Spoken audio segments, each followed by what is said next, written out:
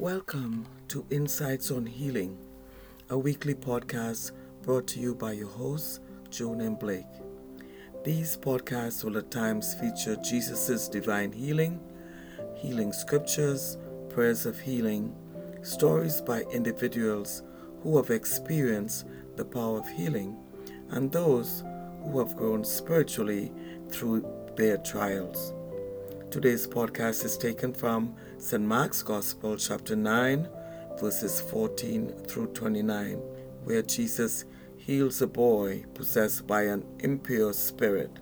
I will be reading these scripture verses from the NIV and will follow with a prayer of healing. Verse 14. When they came to the other disciples, they saw a large crowd around them, and the teachers of the law arguing with them. As soon as all the people saw Jesus, they were overwhelmed with wonder and ran to greet him. "What are you arguing with them about?" he asked. A man in the crowd answered, "Teacher, I brought you my son, who is possessed by a spirit that has robbed him of speech.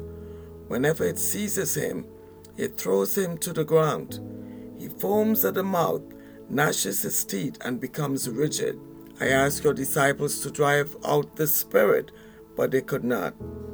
"You unbelieving generation," Jesus replied, "how long shall I stay with you? How long shall I put up with you? Bring the boy to me." So they brought him. When the spirit saw Jesus, it immediately threw the boy into a convulsion.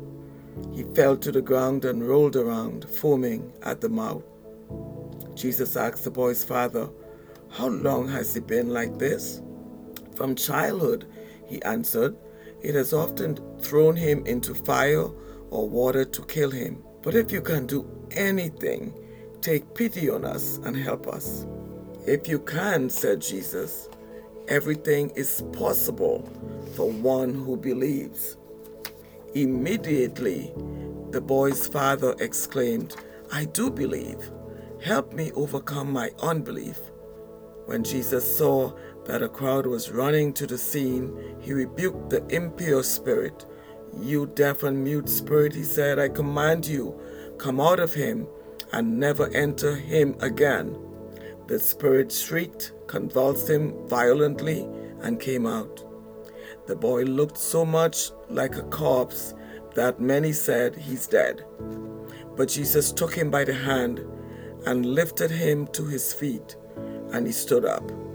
After Jesus had gone indoors, his disciples asked him privately, "Why couldn't we drive it out?" He replied, "This kind can come out only by prayer." I want to thank God for the reading of His Word. And now for reflection. Do you have a son or daughter who needs healing? In verse 23, Jesus Himself says that everything is possible to the one who believes. So let us pray. Father, in the name of Jesus, I stand with those who believe that all things are possible. And we bring our sons and daughters before you, Lord, and pray that you will remove anything that prevents them from living a normal life.